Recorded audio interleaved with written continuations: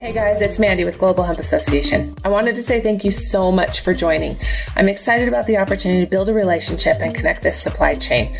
I mean, after all, that's why we started the association.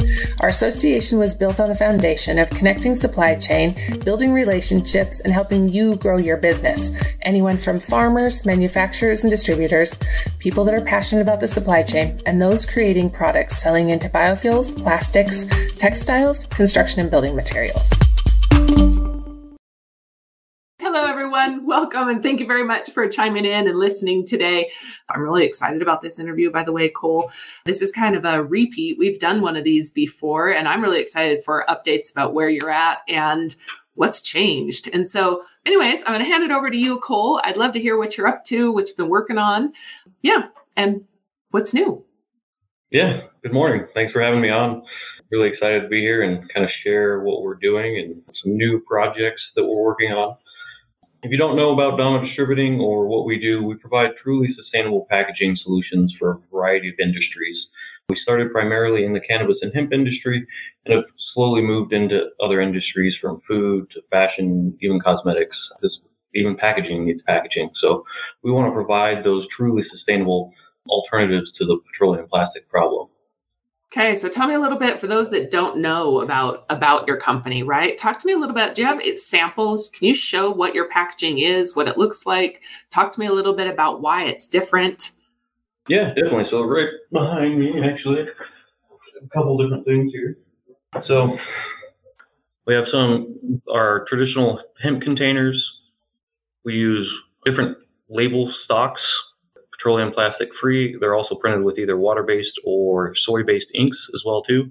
This way the customer doesn't have to remove the label prior to composting. You can just chuck the whole thing into the compost.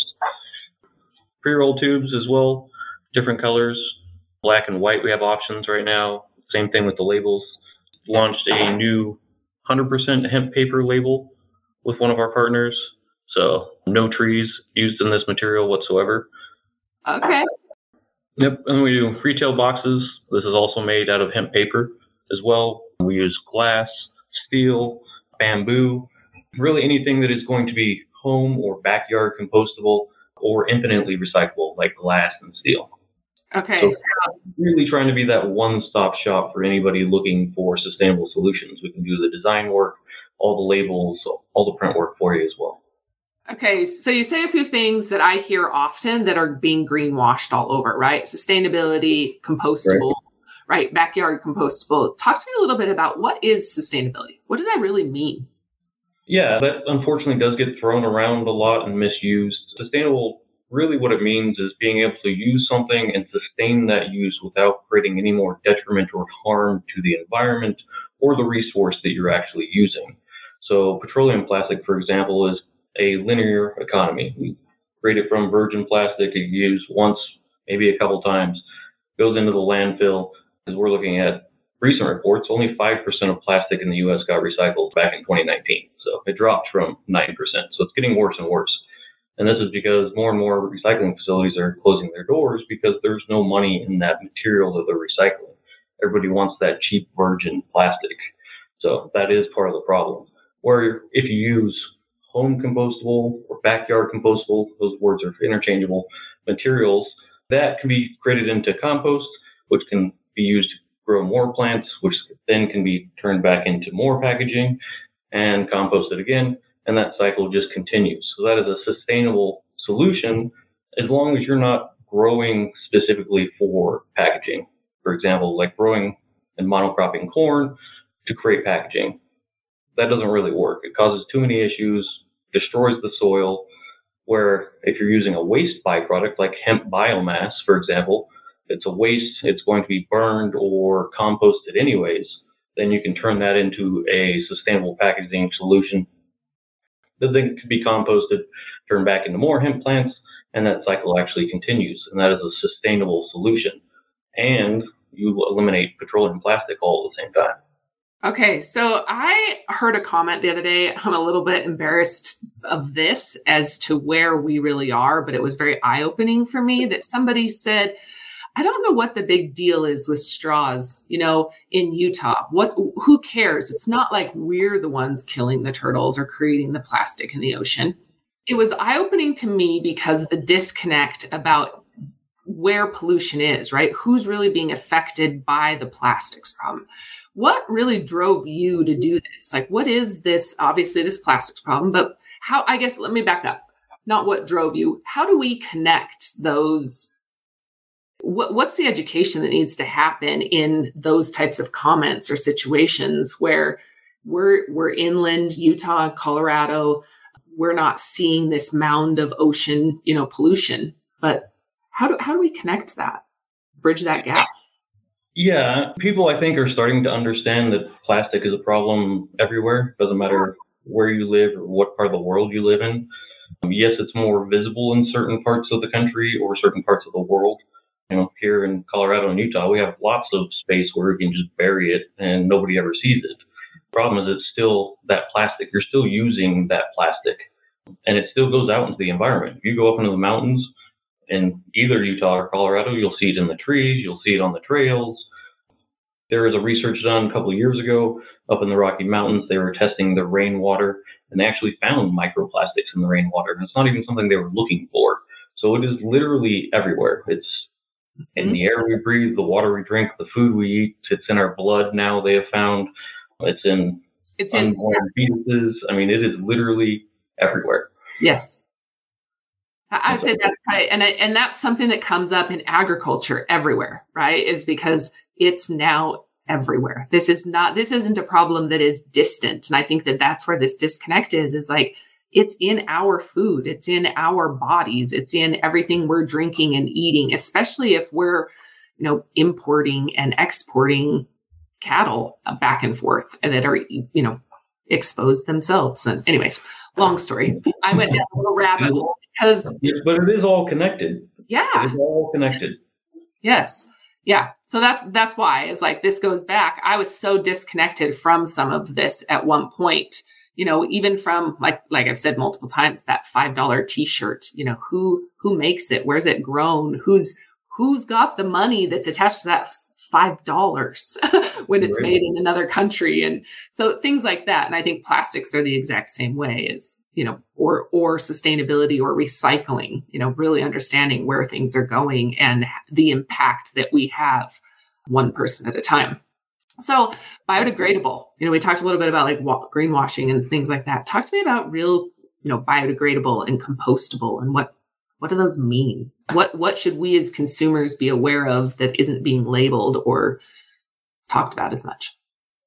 Yeah, anytime a company calls something biodegradable, that should throw up a major red flag. Biodegradable doesn't have any certifications behind it. There is no specific time frame for being biodegradable. Anything technically is biodegradable because it just means that nothing lasts forever, whether it's glass or steel or plastic. I mean, eventually it'll finally break down into small enough pieces that we can't see and it's broken down. So eventually it will, whether that takes a year, 10 years, 1,000 years. 1,000? That's really all it means. Where compostability in composting, there are certain requirements for industrial composting. There's specific requirements for home composting, for different types of material. So a piece of paper has different requirements than a piece of bioplastic. And all of that is regulated, certified, and that's what you want to look for, is those types of certifications that can show, okay, this happened, this was tested, these were the results. When it comes to home composting, there is no test here in North America. It doesn't exist. ASTM and BPI are kind of working on what their standards should be for it, but right now it doesn't exist. The only one that exists is for industrial composting, which those are few and far between, and they're very selective on the type of materials they take, especially bioplastics.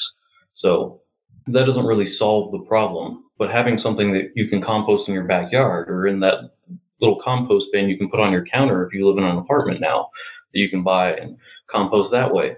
You can throw our materials into those composts and it'll break down in about 6 to 12 months. It does end up in an industrial facility and you do have access to that. Our testing has shown it's broken down in less than 60 days, which far exceeds the requirement for industrial composting, which is 90% degradation within 180 days. Okay. So this becomes even more important that we pay attention to the trash we're putting in our our ground, because I've heard over and over again that borders have shut down or quit taking other countries. Some countries have quit taking other countries' trash, right? Where we used to offload waste to other countries for recycling, that we no longer have that opportunity. Now, it's almost that it expedites where that trash is and how it impacts us, right? And so more and more, people are looking to take care of their own garbage and make that impact. Yeah, because a couple of years ago, China stopped refusing or stopped taking, I should say, what they call dirty plastic. So any mixed materials, anything that is not cleaned or sorted, they stopped taking that. Started sending it to Indonesia and other parts of the world. Come to find out, they don't have the infrastructure to handle their own trash, let alone our trash. Right. And a couple of countries actually shipped it back to the U.S. and Canada because they didn't want to deal with it. So now we're just shipping garbage back and forth between each other for no reason, which is on the ocean instead of in it. Oh, great. So, yeah, it's becoming an even bigger problem because we're still producing all of this material at the same rate and even a higher rate than we were a couple of years ago, but we have nowhere to dispose of it. And as we know, recycling of petroleum plastics doesn't work. It hasn't worked in 50 years. Recycling facilities are closing all over the country and all over the world because there's no buyer for that end material because the virgin material is that much cheaper. Why spend the money? So as this continues to happen and more restrictions on petroleum plastic happen, whether it's straws, like we talked about, cutlery, anything else, packaging, food packaging, clamshells, coffee cups, styrofoam, there's going to be more and more restrictions across the globe that are going to restrict how much petroleum can be produced, as well as every auto manufacturer I'm aware of has vowed to not produce gasoline combustion engines by 2035. So they're going to have even more restrictions on what they can do with that material and polymers. So I think there's a great opportunity for bioplastics to really take hold and start solving this problem. Right? You're eliminating plastic and all the waste. You're reducing carbon by upwards of 5,000 pounds per ton by switching to a bioplastic. A lot of benefits just by making that switch. And now it is really affordable to do so. 10 years ago, not so much. But now it's very easy for a company to make a switch over to a sustainable alternative material. That's great. Okay, so the carbon piece is a huge, I would love to dive into that a little bit more, but I know that can be a rabbit hole. So I'll come back to that because I think this is a big impact. But I think it ties directly to price also, right? When we talk about like that, penny more that it's going to cost per utensil in order to switch over. Where is hemp now compared to these petroleum products? And what are we looking at to bridge that gap? Yeah, price can be an issue depending on what type of product you're producing. Like straws, for example, they usually sell for less than a penny if they're petroleum. So it's very, very hard to compete with, especially if you're producing a product that's 2 or 3 cents. So pushing the bioplastics towards products that have a higher value will bring in that acceptance, allow us to produce more and more material. And it's economies of scale. The more we can produce, the lower our costs get. So that's really what we want to do, is produce on a commercial scale our new hemp bioplastic so that anybody can make that switch. But not all hemp bioplastics are created equal. Just like petroleum plastic, there are thousands of variations, thousands of blends, different types of copolymers. So they're not all treated the same. They don't all break down the same. Some are compostable, some are not. Some are upwards of 80-90% petroleum plastic. So that education piece is needed as well, too, to really show people, hey, this is what this is actually made out of. This is how you properly dispose of it. And this is where it came from as well, too. So people can actually see what they're buying, where in Europe, they're starting to implement requirements like this, where packaging actually has to show you the carbon footprint of that product. So not only does it say this is plastic and you can recycle it here or it's compostable, but it tells you what the carbon footprint is. So you can compare 2 products and go, oh, I'll go with company B because it has a lower carbon footprint. So as more and more of that starts to happen, I think people will start to open their eyes and see, oh, this is really a big problem that we need to fix. And hemp is a fantastic solution to help us get there. Because right now, most of the waste biomass in the hemp industry is just that. It's waste. There is no use for it right now. It's being burned or composted. So there is a great opportunity to convert that into concretes, plastics, paper, fabrics, and a whole slew of other items. Yeah, absolutely. Okay, so can you talk to the products you just were displaying, right? What we're looking at is cost difference and impact. If you're looking at like the carbon footprint, or what is that offset? I feel like that's the message that especially the younger generations are really looking to put their dollar towards, right? Is what is that carbon footprint? Was it ethically sourced? Who made it? Is it US made? Are we shipping it all the way across the world? So yeah, I'm kind of curious about that story because of course the business is going to pass that on to the consumer, right? And that difference has got to be justified. And so I'm curious from you, where are you seeing businesses really say, you know what, yes, this makes complete sense for us? Yeah, and luckily, surprisingly enough, we're talking in pennies in price difference compared to petroleum plastic. So depending on the product and volume, 10 cents in price difference. So it's not really that big of a difference when you look at the grand scheme of things, especially when you're talking about very high value items, things that cost, $50, $100, an extra 25 cents for the consumer. Yes, it's more money, but it's not that big of a change. It's not going to break their pocketbook. If it was $1 more, they might question it. 25 cents, no big deal. So making that switch is a lot easier than it was 5-10 years ago. And we have customers, small mom and pops, just getting started, trying to launch their product, can make this switch. We have large MSOs that do hundreds and hundreds of thousands of units and are able to make this switch. So anybody across the board, we have customers that have really dug in and said, we're going to make this change. We're going to do something about all the plastic we're creating, and have done so and have seen an increase in their sales as well because they're bringing in new customers they wouldn't have had before because they can show their customer, not only do we grow sustainably, or do we, like Fat in the Moon, for example, they do sustainable cosmetics and don't use any chemicals. They can show their customer all the way through that to the packaging and saying, yes, we are a sustainable company. We are doing the right thing. We are trying to solve this plastic problem by using alternatives like glass and steel and hemp, bamboo, anything that is petroleum plastic free. Right. Okay, so I want to talk technical for a little bit. Because I think it's beneficial. And I know I'm not the only one. I hear all the time that, I thought all plastic was the same, right? What are you looking at as far as successes in hemp with hemp plastic versus those that are, we've still got some kinks to work out and discover and figure out, and why? Like, what are some of the technical things that we're addressing? Yeah, it's still new in its infancy, if you will. Hemp's been around for tens of thousands of years, but using it in this form, especially for plastics, is fairly new. We weren't technically legal to do so until a couple of years ago, unless you were in a legal cannabis state. So it's still very new in its infancy. Seeing textile companies still bringing in container loads of fabric from China because they can't get their supply here in the U.S. Plastics, the ones that really only exist out there are PLA. PLA is a polylactic acid.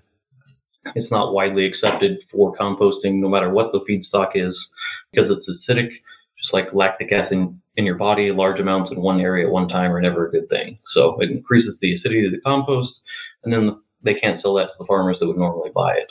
The other options are blends, so they'll add, hemp hurd to it. So we don't have a 100% hemp plastic yet. That's what the new facility is for. But we've used plant-based plastics and kind of created a blend and added hemp hurd to it. The other one is biocomposites, which are usually about 80% petroleum with other plant-based materials added or plant-based plastics added to it. I think there's a real opportunity for single use if the material is home or backyard compostable. There's also a great use for long-term plastics. The major luxury car manufacturers like Audi and Porsche, BMW have all been working on hemp and natural fiber-based plastics for their vehicles. whether it goes inside a door panel, kind of as a support mechanism, or an actual door panel or wing like Porsche did for one of their GT race cars. Ford here in the U.S. is also looking for hemp plastic alternatives. I know Bruce, that's always on with you guys, and his hemp plastic car created a whole body panel out of a hemp-based plastic and kind of a fiber weave design, which is very, very strong. So I think there's a lot of opportunities for hemp just outside of packaging. Oh, yeah, absolutely. Okay, so what about specs for product you need in order to create or a plastic would need, right? What are we looking at if a farmer wants to grow and says, hey, I'm really passionate about getting into this vertical or this industry, or a processor is looking to process and get into plastics, providing raw material for plastics? What are those specs? What do you need to scale? Yeah, for us, for the new facility and the new material, we just want the waste. So root to tip, we can use it all. Doesn't matter what it is, pre or post extracted, we want it all. We don't want specific crops or strains grown. We just want the waste biomass that nobody else wants. Whether that's hemp derived, cannabis derived, doesn't matter to us. We can use it all. Run it over to your truck. I don't care. I'll still use it. We will have equipment at our facility to break it down, grind it, because we know not every farmer has access to decortication and mill to grind it down. So we'll have that on site as well too. But if we can get that pre-processed at a reasonable price, definitely look into that as well too. Has to be below 150 microns, but nothing really specific for us. The cleaner, the better. We don't want dirt and rocks in it by any means, but it doesn't have to be perfectly clean like the fiber industry needs, for example. So we just want the waste. Plan on bringing in probably 300 to 400 tons of waste biomass every single month to meet our production demand at the facility, and we'll continue to grow that in the first facility. And we have plans to produce probably 5 or 6 additional facilities across the U.S. where large hemp farms and grows actually exist. Kentucky, Tennessee region, upstate New York is starting to grow a lot. South Dakota just introduced a new hemp plan to grow a lot of hemp and start paying the farmers to grow industrial hemp. So I think there's a lot of opportunity to have multiple facilities. So we're not shipping product all over the country for no reason. Yeah, I think that's exactly what we can't. It's what will stifle, especially when we talk about price, right? Because when I went in, when we were talking about plastic bags, a penny is a lot of money when we're talking about millions and millions and millions of plastic bags. It makes a difference for organizations. And so being able to really shrink that difference is going to require scale. And so, yeah, I'm really excited about the scale opportunity and the opportunity that the government is putting behind the Climate Smart Commodity Grant. And I'm really anxious to see opportunities evolve, for the industry and for hemp farmers to really start producing so that we do get the input. Like you said, you've got more of the waste material and raw material in Colorado. What does scale look like next? Like, where would next facility be? We have a couple of locations we're looking at, possibly Texas, possibly, Kentucky, Tennessee, state New York, obviously the West Coast, the Oregon, Washington area as well too. Okay. So really where the demand is and where the states really want this type of manufacturing and processing and really want that kind of industry to get there. Because we want to work with the farmers to pull in their waste, of course, but we also want to work with them so that they can grow specifically for industrial purposes. So have them grow for fiber and we can still use that waste material. They could grow for seed and we can still use that waste, or grain, or whatever they want to grow for outside of traditional CBD market, and still have an outlet for all of that waste material while having those contracts with the fiber industry and the processors that can use the decortication equipment to break it all down so that the farmers can do what they do best and just continuously keep growing and providing better and better products. Speaking of circular economy, right? What are some of those key things? Because that's another word you hear thrown around a lot, right? Talk to me a little bit about how this is all encompassing, especially as you're scaling. I mean, what does that circular economy really look like? Yeah, and that's why we want to use the waste material for our feedstock, because there's thousands and thousands of pounds going to waste. Some of it's just rotting in fields, unfortunately. Some of it's sitting in warehouses to be used, and some of it's just being burned because they have nowhere else put it, unfortunately, which obviously releases a lot of carbon into the atmosphere. So we want to take all of that material, create something that can be used for any type of plastic injection molding production. So whether it's packaging, clamshells, toothbrushes, hair combs, sunglasses, any really injection molded plastic, we will be able to provide an alternative material for. That material can then in turn be composted, whether it's industrial site, your home or backyard compost. That can be sent off to the farmers. They grow more hemp. We use that waste material to create more products, and that cycle continues. There's no waste. Even if somebody were to unfortunately litter it on the side of the road or it ends up in the ocean, eventually it'll break down by itself, usually in a couple months, depending on the environment it's in. And it's all 100% plant-based, so you don't have to worry about it leaching chemicals into its environment as it breaks down, or breaking into microplastics and then down into nanoplastics. The material we're producing is biocompatible. It's been used in the medical industry for decades. If you've ever had stitches or sutures inside and they break down inside your body, same type of material. So even if you were to eat it, your kids eat it, your dog eat it, no issues whatsoever.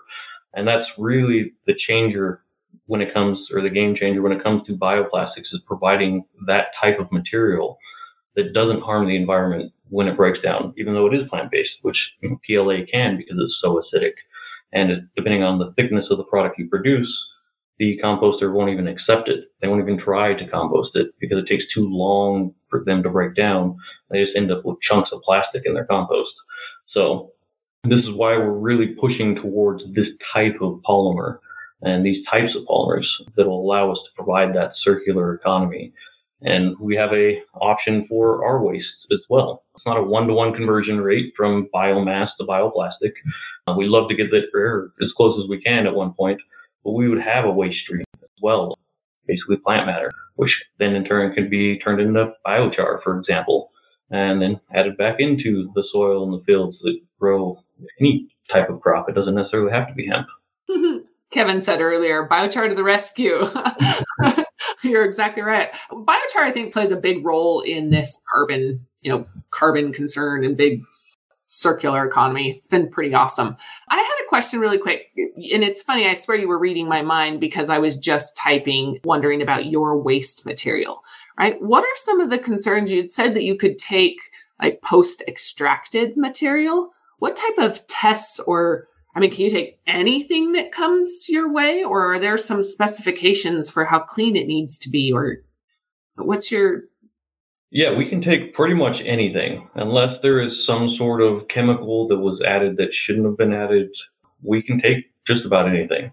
Even if it's hot or non-compliant, we can use that material as well, because we basically destroy or break down the material to a very, very fine level. That gets fed to microbes through the process. They in turn produce the polymer for us, and then that gets turned into the little pellets or nurdles, then turned into the final product. So for us, it really doesn't matter for the most part. Like I said earlier, we don't want tons of rocks and dirt and stuff like that in there. But for the most part, no, it doesn't really matter if it's been, ethanol extracted, CO2 extracted, butane extracted. It doesn't matter to us. When you come to Utah for the Utah Can event, are you going to be able to bring some samples? Yeah. Okay, good.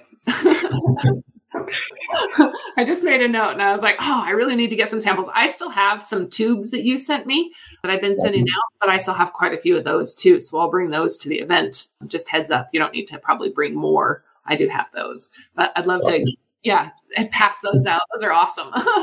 Okay.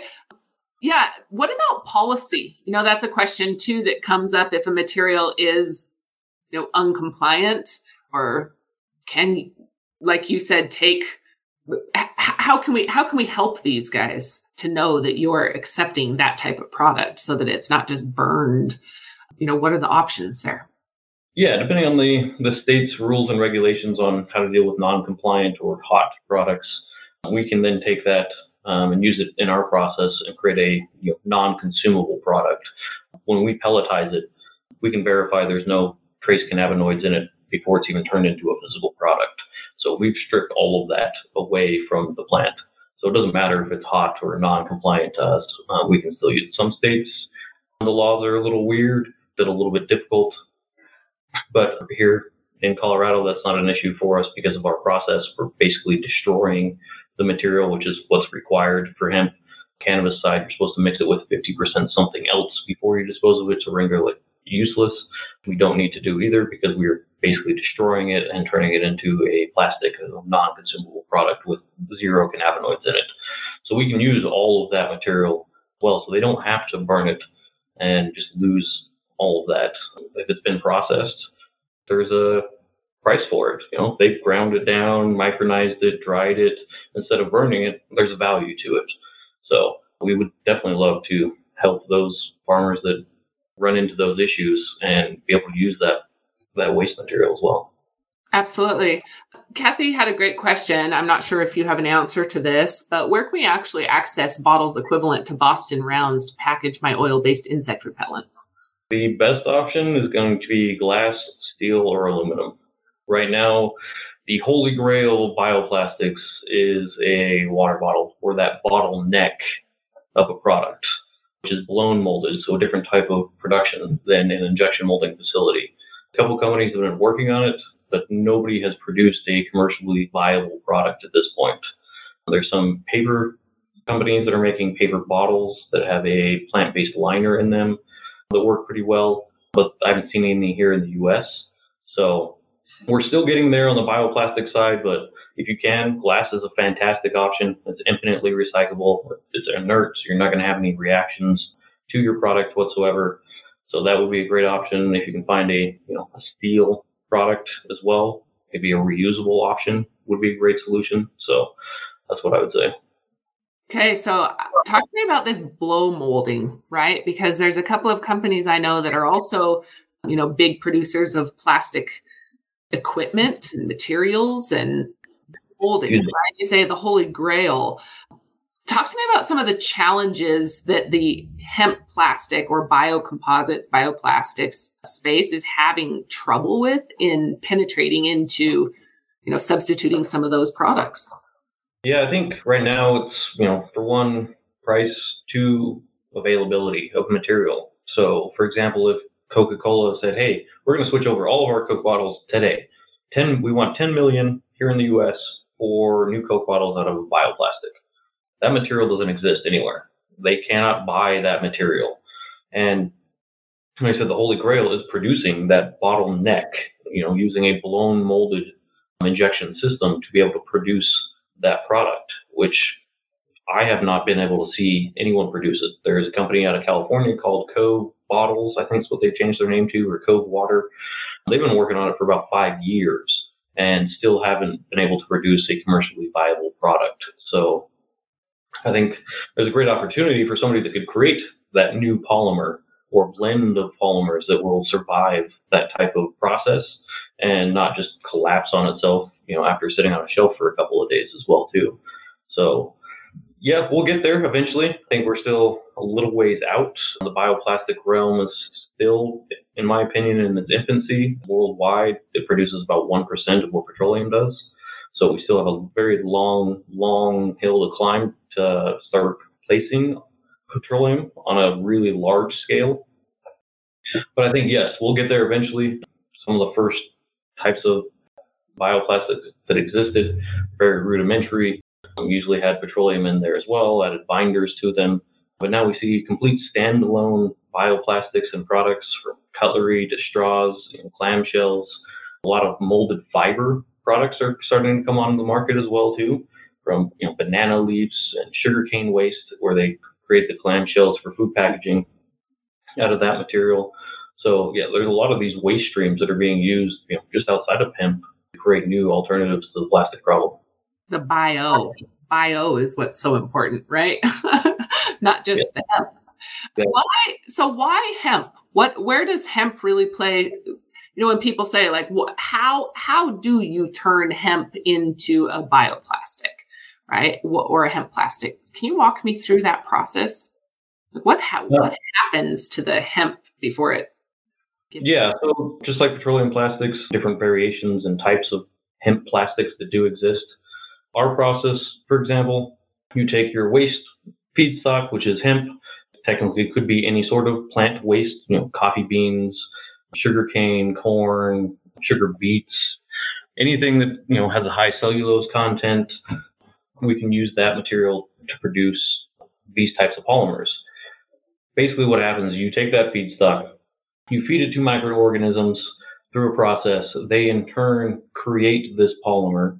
You extract that polymer from the microbes, and then through another process, basically solidify it into the little pellets or nurdles that can then be used in the injection molding process. So somebody that produces sunglasses now, for example, would be a simple switch over to a different type of material. One benefit we've seen is a lower temperature through the injection molding process, so less energy used as well too. A little bit of tweaking, same equipment used, just a little bit of tweaking in the processing, and then it spits out your final product, which is non-plastic at that point. So it's kind of a rudimentary, high-level overview, a little more complicated than that, but yeah, it's basically you're processing through microbial fermentation, and then the end result is this bioplastic. Okay. See, this is the kind of stuff that I don't understand. So I always have to say, well, I don't really know, but I can connect you to somebody that does. So Cole, if somebody's interested in buying product or getting involved, what does Dama Distributing need, and how do people get in touch with you? What are you guys really looking for? Yeah, so you can find us online, damadistributing.com. We're in Aurora, Colorado as well too, if you want to swing by our warehouse anytime and check out the products firsthand. We're looking for customers in really any space, whether it's, cannabis and hemp, cosmetics, food, really anybody that's looking to make that switch. On the bioplastic facility and production, we're looking for more investors and funding to bring this to a large commercial scale so that these large Fortune 500 companies can make that switch and meet the goals that they've set forth for themselves as well too.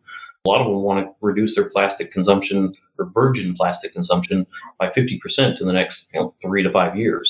So they have a very large goal, but they're running into the same issue. It's supply. They can't make that switch now because there's not enough material that exists to allow them to do so. So I think there's probably going to be another 5 to 10 bioplastic facilities built here in the U.S. alone over the next 5 to 10 years just to meet the demand here in the U.S. So I think there's a great opportunity for investment and sustainable materials to actually solve this plastic pollution problem that we see every single day. Well, and supply chain problem. I mean, take the plastic pollution problem aside from this. If companies are looking to secure supply chain for their clamshells or straws or, any type of material, utensils for their restaurants, it's getting harder and harder to depend on international trade, right? And so it is. Yep. Which is, put a little bit bigger strain on the products that are produced here in the U.S. So we're looking at, longer turnaround times for U.S. made products. Inflation plus the demand has increased pricing significantly, especially when it comes to paper-based products. So that's another reason we want to have our own facility, is we can produce all of it here in the U.S. We use waste that's already being created in the industry, provide a economically viable product that makes it an easy transition for these companies to make that switch and help be a part of the solution. Okay. I want to talk about a couple of things, but you just said economic, solution or economic impact. I want to talk about jobs that this will create for the community and revenue back to the community. When we look at this from a different angle, outside of just hemp, what does Dama Distributing plan to do for the communities it's involved in? Always growing and expanding at our facility here in Colorado. We have 9 employees on staff now here at this facility. The new bioplastic production facility will have anywhere between 20 and 25 employees right out the gate, getting going. As we expand and kind of improve on our design and process, we will add more and more employees that will handle the decortication, the milling, the grinding, the processing, chemists to be able to process the material and make sure all the equipment is running properly. And then, again, multiple facilities across the U.S. So we probably will have 5 or 6 as the goal all the way across the U.S. so we can provide jobs for really anybody that's looking to get into this space. Because sometimes it's not easy to find your path in the cannabis or hemp space. Where do you fit? What do you want to do? Not everybody wants to be a bud tender. Not everybody can grow cannabis. I can't. I got a black thumb. I'll kill anything. So me too. Like this guy's only alive because he's new. That's really important. But I got him yesterday. Okay. So yeah, I think there's a great opportunity for those people that want to get into the space but don't necessarily want to be, with CBD, or they don't want to be in the cannabis space. They want to be in something more industrial. They're used to working in those types of processes. And the farmers that want to use and grow hemp and be able to use the same equipment that they're currently using to grow corn and make that easy transition to a more viable, I think, sustainable crop that doesn't strip the soil of nutrients like monocropping corn does. Okay, so when we talk about scale, right, and the volume that you guys are going to need, or that the industry really is going to demand and call for, when we talk about, getting away from the 1% of bioplastics to say even 10%, right, of the plastics market. Right now, you're using all waste. Eventually, will you need to be buying, I assume, just on the numbers that you presented and the tonnage that you guys process or have the capability to process at one facility? As we scale up, I assume you'll need to, and the acreage of cannabinoids decrease, right? Yeah, what does that scale look like on the industrial side? Luckily, from what we've seen, based on the acreage, growth cycles, both here in Colorado and a few other states, we've looked at their data. There's more than enough biomass to handle one facility, possibly even two facilities, regions. I think as cannabis becomes more and more legalized in states across the U.S., more and more material is going to be produced.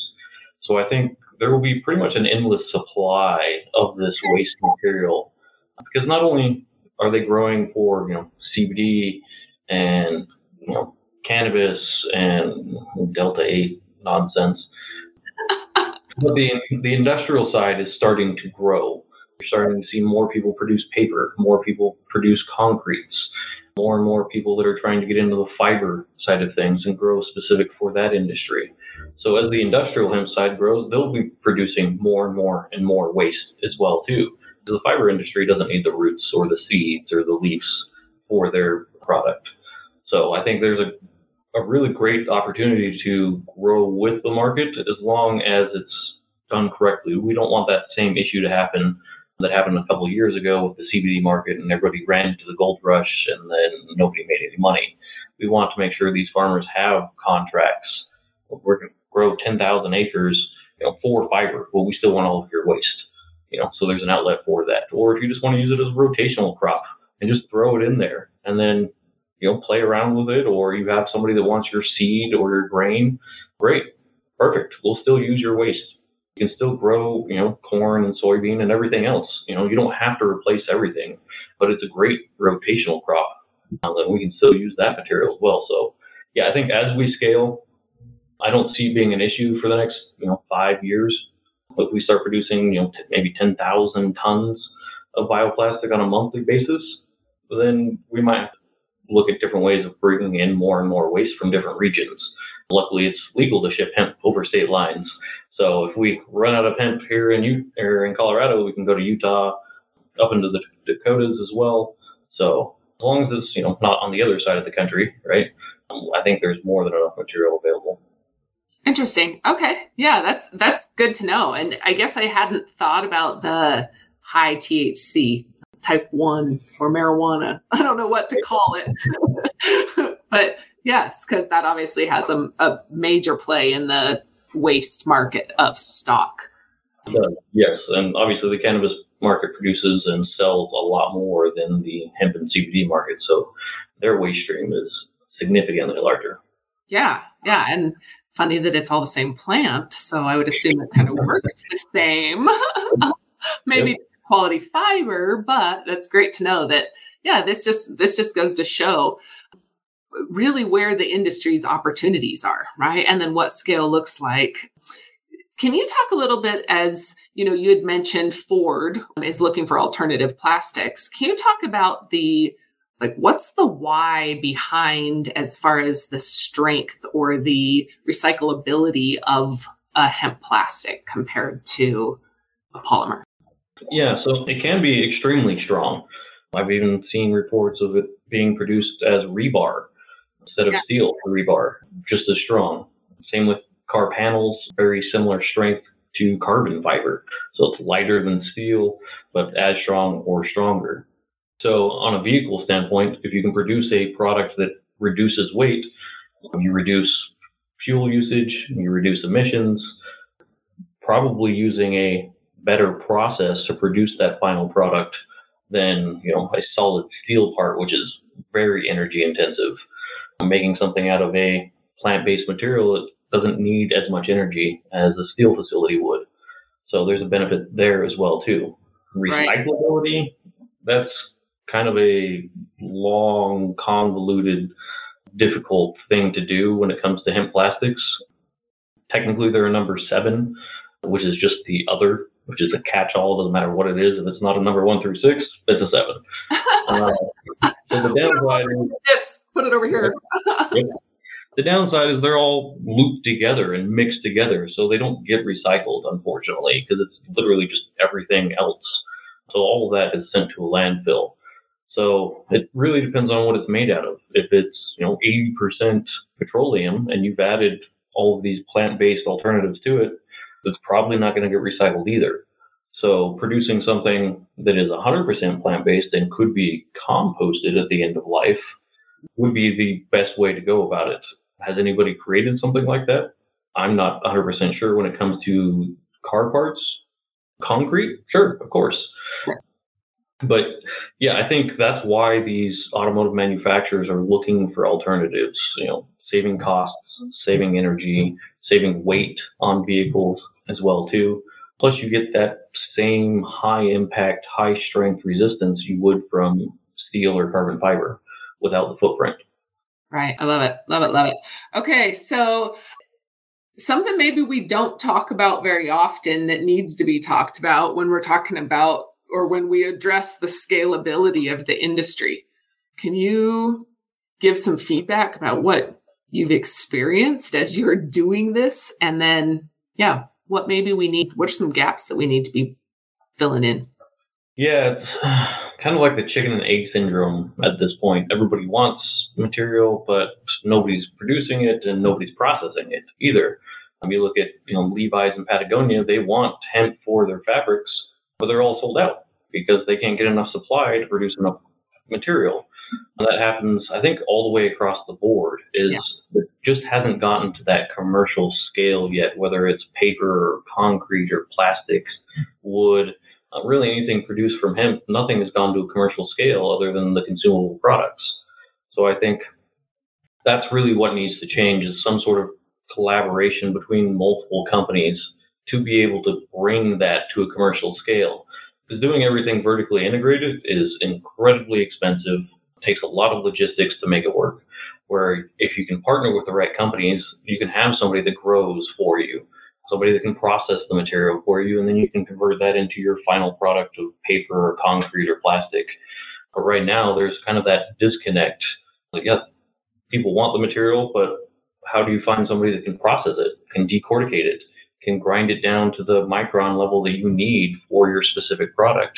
That's also a hard thing to find. Or if you find it, it might not be in your state. So is it worth it to have it shipped, several states over? So I think that really is the biggest issue, is it's the whole infrastructure on any industrial space right now in hemp. It just isn't to the level where it needs to be.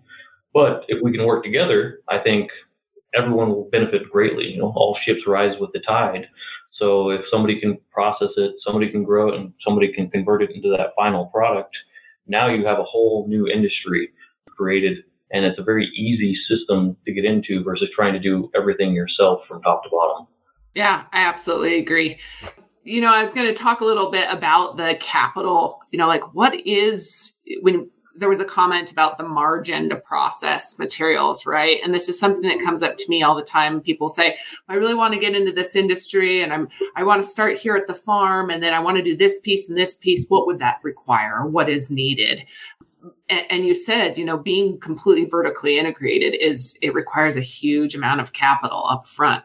what are we looking at as we scale, for that need of capital injection? And again, I'm going to give credit back to, I appreciate that we're starting to see public-private partnerships formed with governments, funds and grants come in to kind of get out of this chicken and egg. But yeah, what's your feedback there? Yeah, it's great to see that as well too. Here in Colorado, there's a lot of opportunities and grants pushing in that direction. The USDA just launched their $1 billion grant for sustainable agriculture and carbon reduction. The Department of Energy has grants as well too. So I think it's really good to see this moving in that direction. But we still need more capital. The grants aren't going to pay for everything. They'll help for sure, but they're not going to pay for everything, unfortunately. For example, our facility in totality, we're looking for $30 million, which sounds like a lot of money, but for a full-scale commercial production facility, that's nothing. We've seen facilities similar being built for anywhere from $100 to $700 million. So I think that's really what's holding back the industry as well too, is there's not enough money flowing into the industrial hemp space at this time. We're seeing a lot of money flow into sustainability and carbon capturing and these, commercial scale technological carbon capturing versus, nature-based carbon capturing and carbon sequestration. So I think as more and more industries and people see the benefit of what this plant can do and the industrial hemp space can do, we'll start to see more and more money flow in that direction. But you have to do it on a commercial scale. It's great if you do small scale testing, get a couple $100,000 here and there. But a lot of these investors, they don't want to invest less than $10 million. They're doing something on a commercial scale because it's going to be a long time for them to see their money back if you're doing it on a very small scale. Well, you've got to be able to compete with price, right? When we look at the scalability, there's one thing to grow. I had an awesome conversation with a farmer one time, and he said, well, I've been growing he's a grower. I've been growing for 5 or 6 years. He says, but this year I scaled, and yeah, I'm not a farmer. That is a very different conversation. Like you said, when you're doing small things to prove prototypes versus bringing to commercial scale to be able to compete with what we know and what's convenient and what infrastructure already exists. And so. Yep. And that's really what needs to happen, because the bioplastic production facilities that exist now are anywhere from 2 to 6 times what petroleum plastic is, because of economies of scale. We're producing 1% of what petroleum does, and they produce 700 tons a minute. Yeah. So we got a long ways to go, but kind of a double-edged sword right now. Restrictions on plastic continue to happen, which means they're producing less and less, so their pricing is going up. But for bioplastics, we're producing more and more and more, so our pricing is coming down. So that gap is starting to close. And as it gets closer and closer, it's going to be easier and easier for companies to make that transition. And we're seeing that now. Companies are already making the transition. But when it jumps down to, 2 or 3 cents in price difference, there's no reason not to make the switch at that point. Right. Well, we're starting to see more and more government agencies like Department of Energy and USDA and the states come in and collectively, come together to say, wait, hemp provides a new opportunity for all of these different components that are being hit by one facility or one, line of production. And so that's really exciting. Congratulations on everything you've done. It's been exciting to watch. It's been exciting to be a part of it. I want to give you a shout out also to a congratulations for winning the pitch event at NOCO. That's pretty awesome. Yeah, very exciting. Yeah, I want to talk about that. And then I'll give a shout out thank you to our sponsors, and we'll sign off. Awesome. Yeah, I'd love to hear about your pitch event. How did it go and what was it about? And yeah, it was great. Kind of like a Shark Tank style pitch event. There were 6 companies in total, a little bit of everything across the board. Some services, some products, some consumable, some not. And it was great to see all the new products and technology being presented across the board. And luckily we were able to provide a really good presentation and pitch for our bioplastic production facility. And we were awarded the best pitch for that event, which is fantastic to see that, a lot of emphasis is driving towards the industrial side of the industry and the, carbon sequestration and sustainability of what we're doing versus, creating another CBD tincture. Exactly. I was impressed also, the transition over and over again gets more and more and more to the industrial applications at these events. And it just excites me, fuels my fire. We're moving in the right direction for sure. Well, congratulations. Yeah. I'm very excited to hear that. I'm not surprised. You guys are doing great things. So it's very, very exciting. And I'm excited to see you and introduce you to a number of people here in Utah. And so for those that don't know, we are helping to host an event, Utah Can. Other than that, I want to give a shout out to our sponsors for our seed trials and for Global Hemp Association. Without you guys, we couldn't be here. So Let's Talk Hemp, of course. Morris, you're continuing to kill it and crush it to support the industry. So thank you for all that you do. But Prairie Band Ag, IND Hemp, Almco, and AgriLead, and then South Bend Industrial Hemp and Formation Ag. But South Bend Industrial Hemp, Melissa, is really leading the charge at pulling this together. And so huge shout out to her, and then shout out to everybody else that's continued to support us through membership. So Cole, thank you very, very much for everything you're doing. Anything else you want to say before we sign off? No, it's been a great conversation, and thanks for having me on. And I look forward to seeing what you guys do and the industrial hemp space continuing to grow. Absolutely. Thank you, sir. Thank you guys very much. And we'll see you next time. Thanks, Cole. Thank you.